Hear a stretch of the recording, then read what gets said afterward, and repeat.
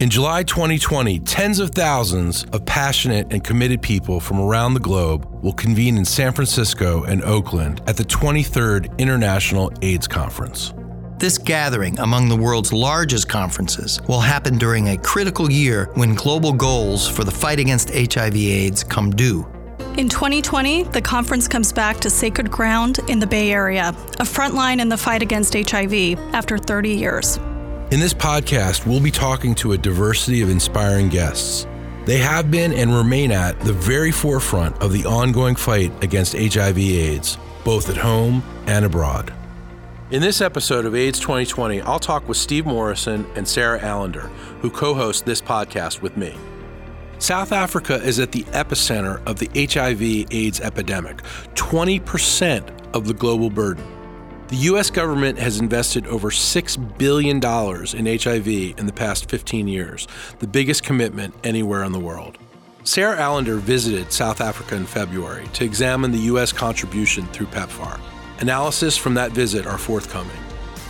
As we will hear, South Africa is under intense pressure to increase both those on treatment and improve its prevention efforts.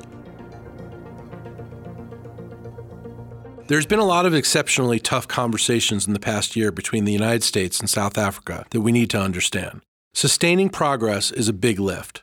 4.5 million people are living with HIV on treatment, but another 3 million are not. New infections each year exceed 200,000. Some might argue that South Africa is simply too big to fail. But what does that actually mean?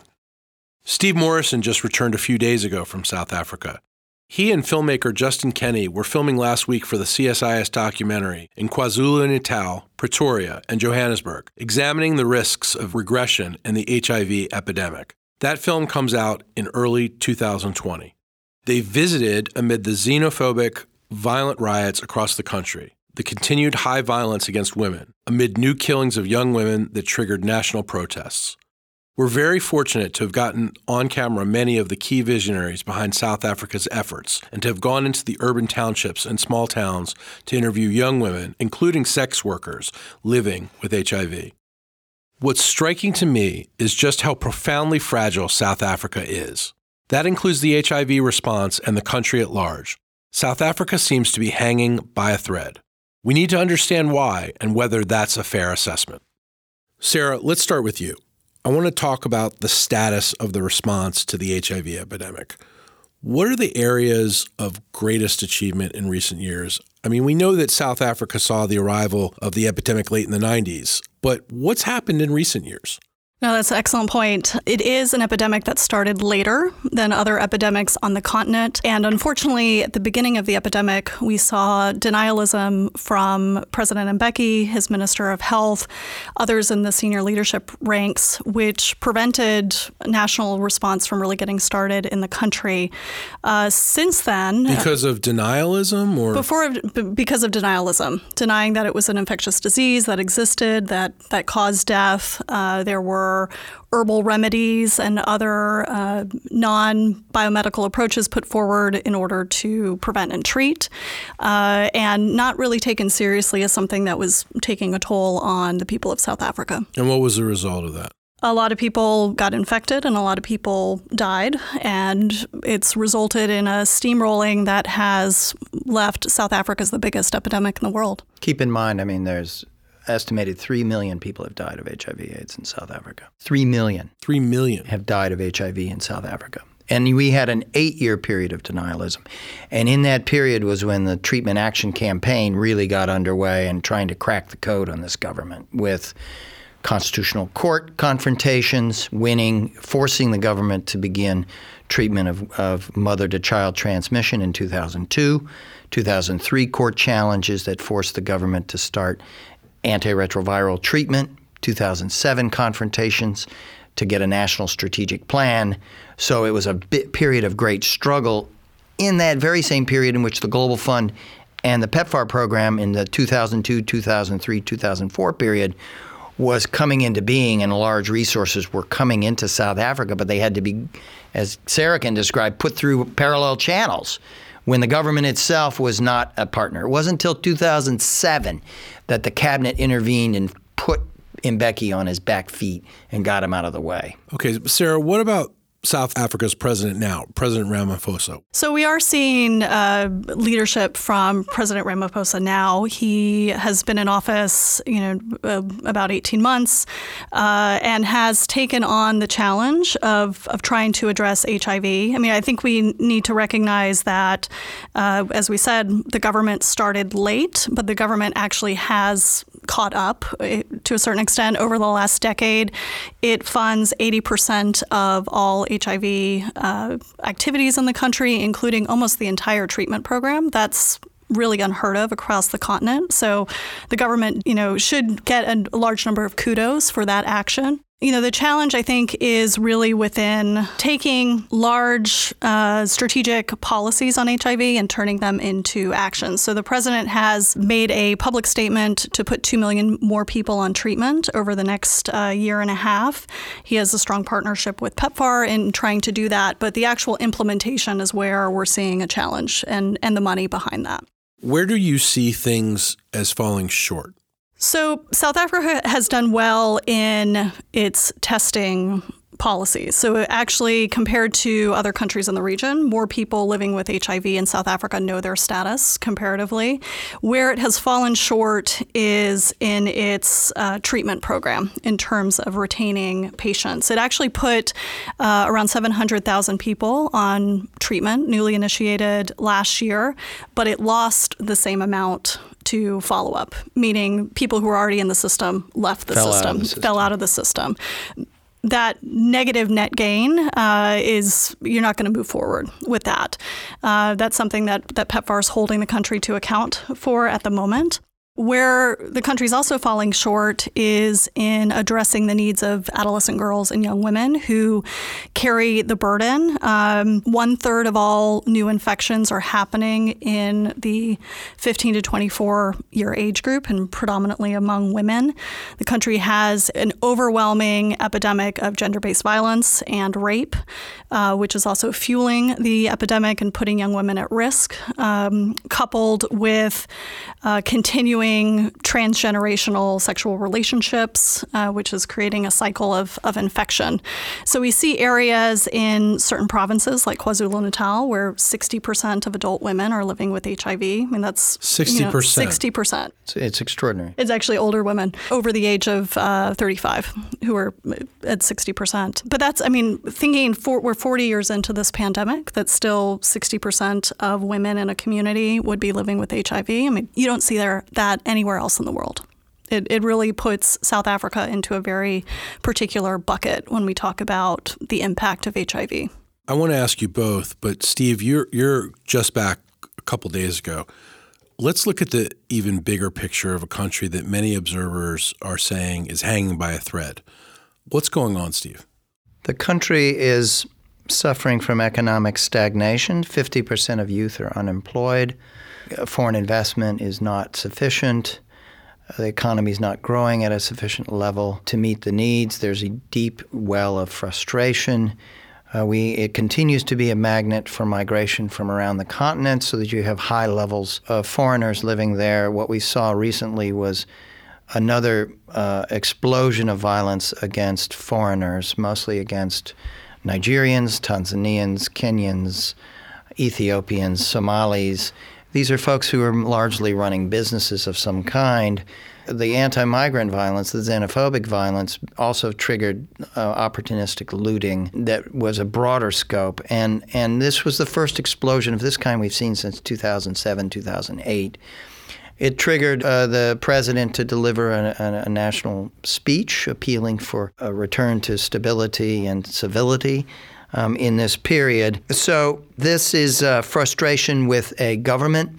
The ANC, the African National Congress, which is the dominant party and has been, is under the period of President Zuma from 2009 until just recently, 18 months ago, was regarded as captured really by corrupt interests and has lost sight of its purpose in delivering on key requirements, not just employment, but education, housing, basic security, and the like. And so there's a disappointment and decline of enthusiasm and confidence in the government.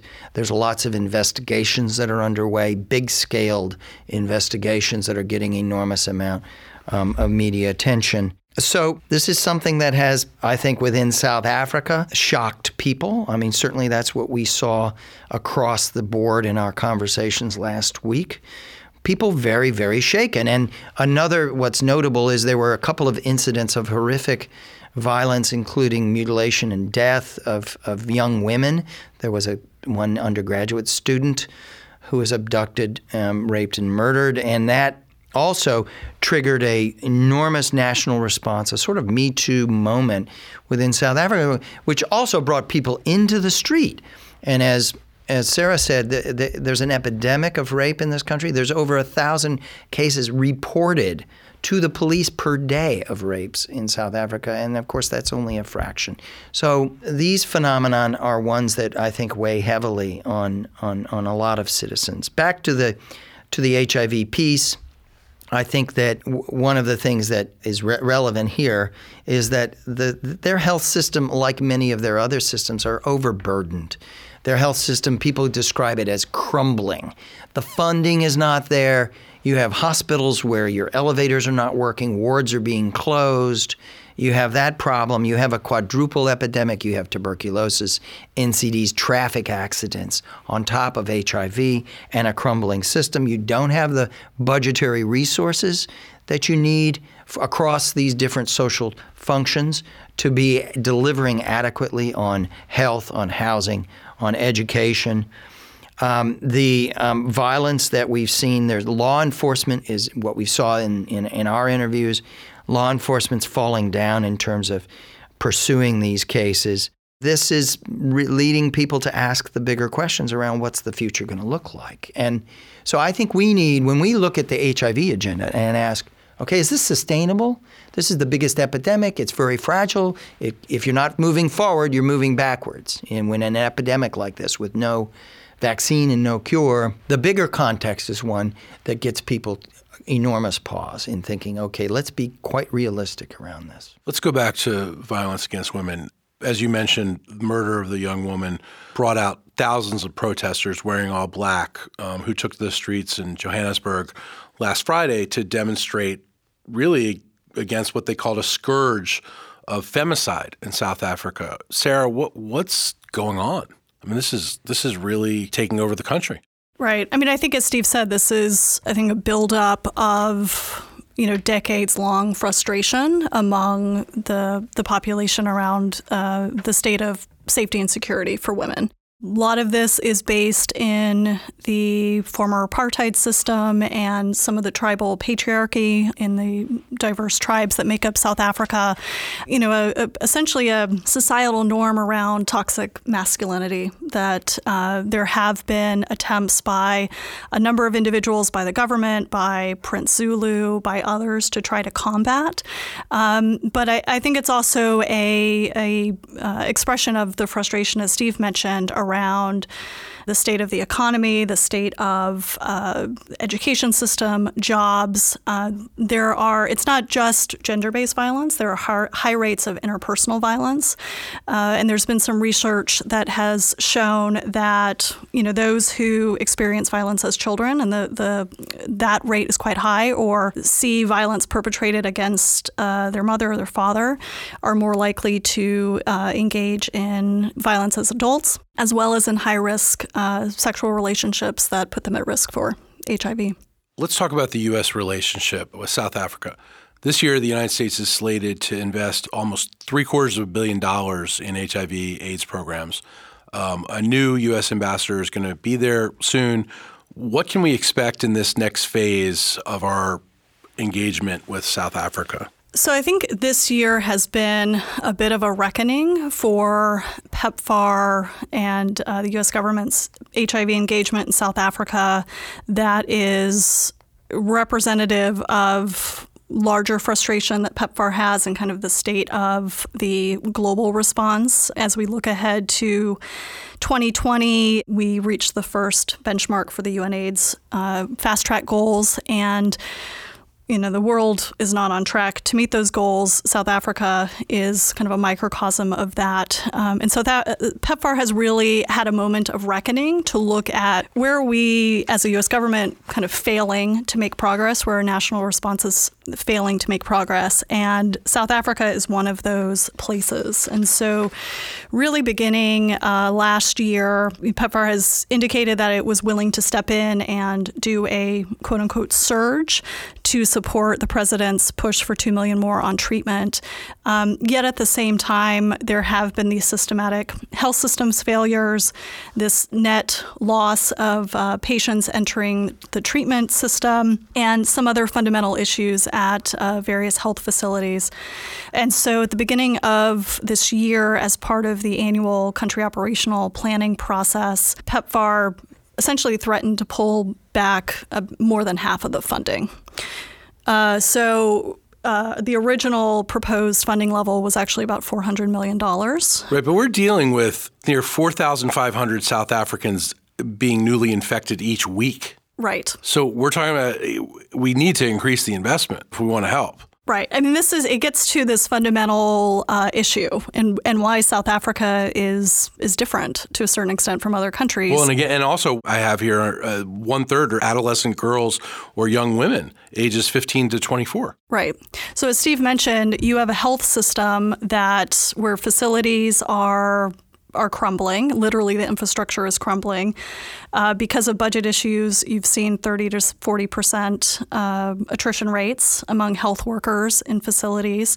And just the sheer scale of the epidemic in South Africa, you have more HIV patients in a single clinic than you do in entire countries. Say that again. So in an individual clinic, you would have more HIV patients, just HIV, that's not the other, diseases that Steve mentioned, more HIV patients in a single clinic than you would find HIV patients in another country, in the entirety of that country. It's astonishing. Right. So you just think of the magnitude of what the government has taken on, what its partners like PEPFAR have taken on. And as you said, nearly 5,000 new infections every week on top of the nearly 8 million people who are already living with HIV. I mean, that's a huge lift. Is $750 million enough of an investment for the U.S.? It's a huge investment. It's a huge investment. Let's put in context, right? We've put $6.5 billion in this country out of a PEPFAR aggregate global investment in the last 15 years of about $90 billion. $6.5. So this is the single biggest investment we have made.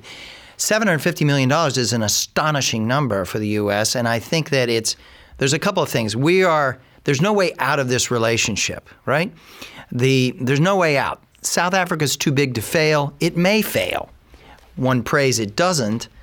But we went in the last year, as Sarah has analyzed and discussed here, we got into a very hard set of conversations around if we're going to stay at that level of investment, we need much higher proof that the dollars are paying off in terms of those being enrolled, but also in actions to try and bring the numbers down in terms of new infections. So we need results. We need results. We have been insisting on the government stepping up. There's a certain complacency that has settled into the system here. The issue has disappeared for a while from political discourse. Putting 4.5 million people on treatment has removed the immediacy of the threat of people. Even though you have 250,000 people dying a year, it's less visible. It's less of a sense of crisis and urgency. The urgency and crisis has gone away, even though you have 3 million people that are living with HIV who are not on treatment. And you're getting, as you point out, high numbers of new infections. So it is an emergency, but it's not seen as an emergency. We can't extricate ourselves from this situation. Our mutual interest is this is the epicenter of the global epidemic in South Africa. It is deeply intertwined with a tuberculosis epidemic that is unlike what we've seen in most other high-burden countries around the world, and in which you're seeing lots and lots of MDR, of resistant tuberculosis in South Africa. So it's a dangerous situation on multiple levels. So we view this as not just us helping South Africa overcome a massive problem, a generational problem. We view this as a national security issue for us. If you believe that infectious disease epidemics like HIV or TB constitute a national security threat, which we do, then this is the place that you have no choice but to stay deeply engaged, as complex and difficult and frustrating as it is. Now, do we expect our new ambassador now to really run point on this and really be the enforcer, or is there some other mechanism for enforcement? I mean, certainly PEPFAR would, yes. PEPFAR has been very super aggressive. This has been a top-line priority for Ambassador Birx, head of PEPFAR. Now, our ambassador plays a very important role there as chief of mission in engagement with the government on these matters. Health diplomacy is essential. We know that there are certain things that additional things that need to be seen. Let's remind ourselves, Cyril Ramaphosa is a very highly respected individual and as the head of state, and has made clear that he really does want to put $2 million on accelerated treatment and begin to address these norms of imbalance in gender power relations, abuse of women and violent subordination, and change norms of behavior, and there are others. But we need to be realistic. Much of those things are not going to change very quickly. But there's no getting out of this relationship. It's not like we can walk away. But the South Africans have to be concerned that we might walk away to some extent, or we might reduce our funding, or of course they're concerned. They're listening to us, and this has to be done in a respectful way, right? I mean, they are hypersensitive to their own sovereign interests. They're putting $1.5 billion a year into their HIV treatment programs and prevention programs. Prevention needs to be stepped up dramatically. We're putting now this year $750 million. So they're doing more than any other government in Africa in terms of the investments that they're making. That's very important to keep reminding people of that. But PEPFAR is also having to make some very tough choices. I mean, we've now had more than 10 years of flatline funding for PEPFAR across the board. And so they're really looking at their portfolio and where those dollars are going to have the highest impact. And for countries and governments that are not going to play ball and ensure that they have the enabling policies, that the health systems fixes are in place, then PEPFAR is moving money to other countries that are acting more as partners. And so there is a risk there, despite South Africa being too big to fail and the sub-regional consequences and all of those things. PEPFAR does have some tough choices in terms of where each of those dollars are going to go. So what we need to do is just keep a very close watch, looking ahead to the AIDS 2020 and beyond, right? By next summer, are they making progress on putting the $2 million on treatment? Right. Are they making progress in accelerating the movement onto treatment? Are they making progress in their prevention efforts in new and different ways that are showing proof that they're going to be, it used to be that you had upwards of 400,000 infections per year, and that's down. It dropped down to 210. It's up this year to 240, 250,000. So we've seen dramatic reductions, but then we're seeing some re-up. We see certain parts of the country where young women's infections have begun to drop, right? I mean, in Gauteng, in the Johannesburg, in the Vaal area. Right. In Gauteng, we've seen some very promising drops in some of these hyper-epidemic areas. We got to see much more there on that side of things. Hopefully, we will see. We have a new minister. I want to make a point that we have not made here, which is under President Ramaphosa, they've appointed a new minister of health, Mkhize, who was the premier. This is very important. He was formerly the premier of KwaZulu-Natal province, which is, you could argue, ground zero. He was the former health minister, and he's the fourth-ranking official within the ANC party structure, which means that the other provincial premiers in South Africa have to pay attention to him, right? Yeah. South Africa is a very distributed or decentralized place in the sense that budgets are under the control, health budgets are under the control of the provincial premiers.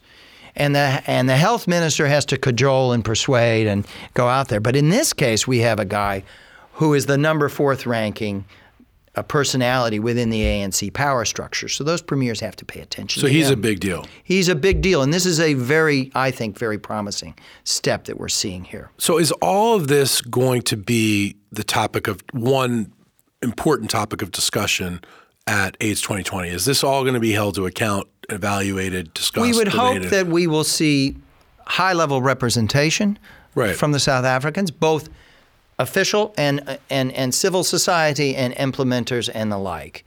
That's the norm of what you would expect to see. And that there'll be an open discussion around all of these multiple dimensions of this. It's inevitable. It's too damn important to the global response, and people are eager to see what happens in this next phase under the new leadership and under this period of, people waking up and saying, wait a second, this place is, as we've talked about, very turbulent internally.